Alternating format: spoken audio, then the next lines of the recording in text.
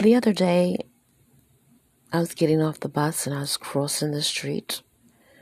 And as I stepped up onto the sidewalk, I noticed there was a man sitting on one of the benches on State Street. He was sitting down on the bench, and I noticed he was eating some Chinese food. And I noticed he didn't have a cup in his hand, some water or something to go along with his meal. And I didn't say anything. Only thing I said to him was, "Would you like a soda?" He said, "Sure." I had like 6 sodas in my bag because I just got off of work and I did a little shopping. So I love ginger ale sodas. I don't drink anything hardly but ginger ale. But on this day, I bought 5 ginger ales and an orange Fanta soda. So you look in the bag, you see 5 ginger ales and an orange soda. The orange soda was the oddball.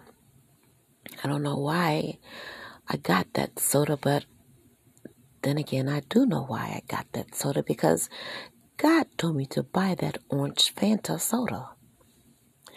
So I leave my work of place of employment, get on the bus to go home. I had to transfer, so I got off the bus, walked across the street. Like I said, I saw a man sitting on one of the benches. So I offered him a soda. He was very grateful that I gave him the soda. And I had my name tag on, and he said, "I know what your name means. It means queen, and you are a queen." And I thanked him. So then he says, "What is that building right there?" It was down the street where he was facing. A big, very, very large, beautiful building. Looked like a castle.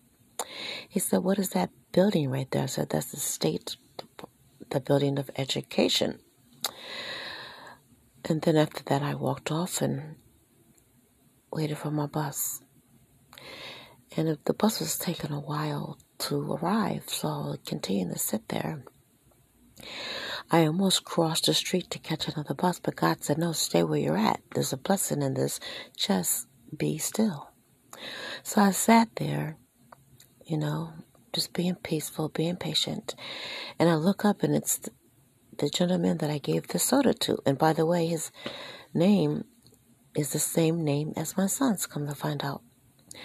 So as I'm sitting in the bus depot, he walks past me, and he still had that soda in his hand. And then he said, wait, can I take a picture with you?" I said, "Yeah." So we took a picture together, and before that, I gave him some oodles and noodles, a 3-pack of oodles and noodles.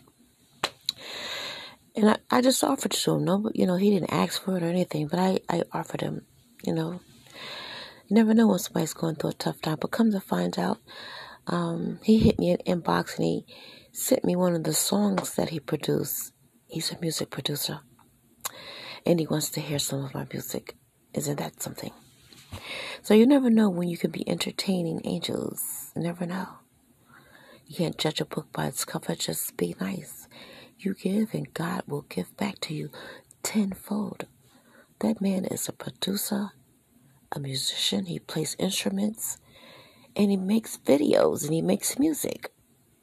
He was here on business. Wow.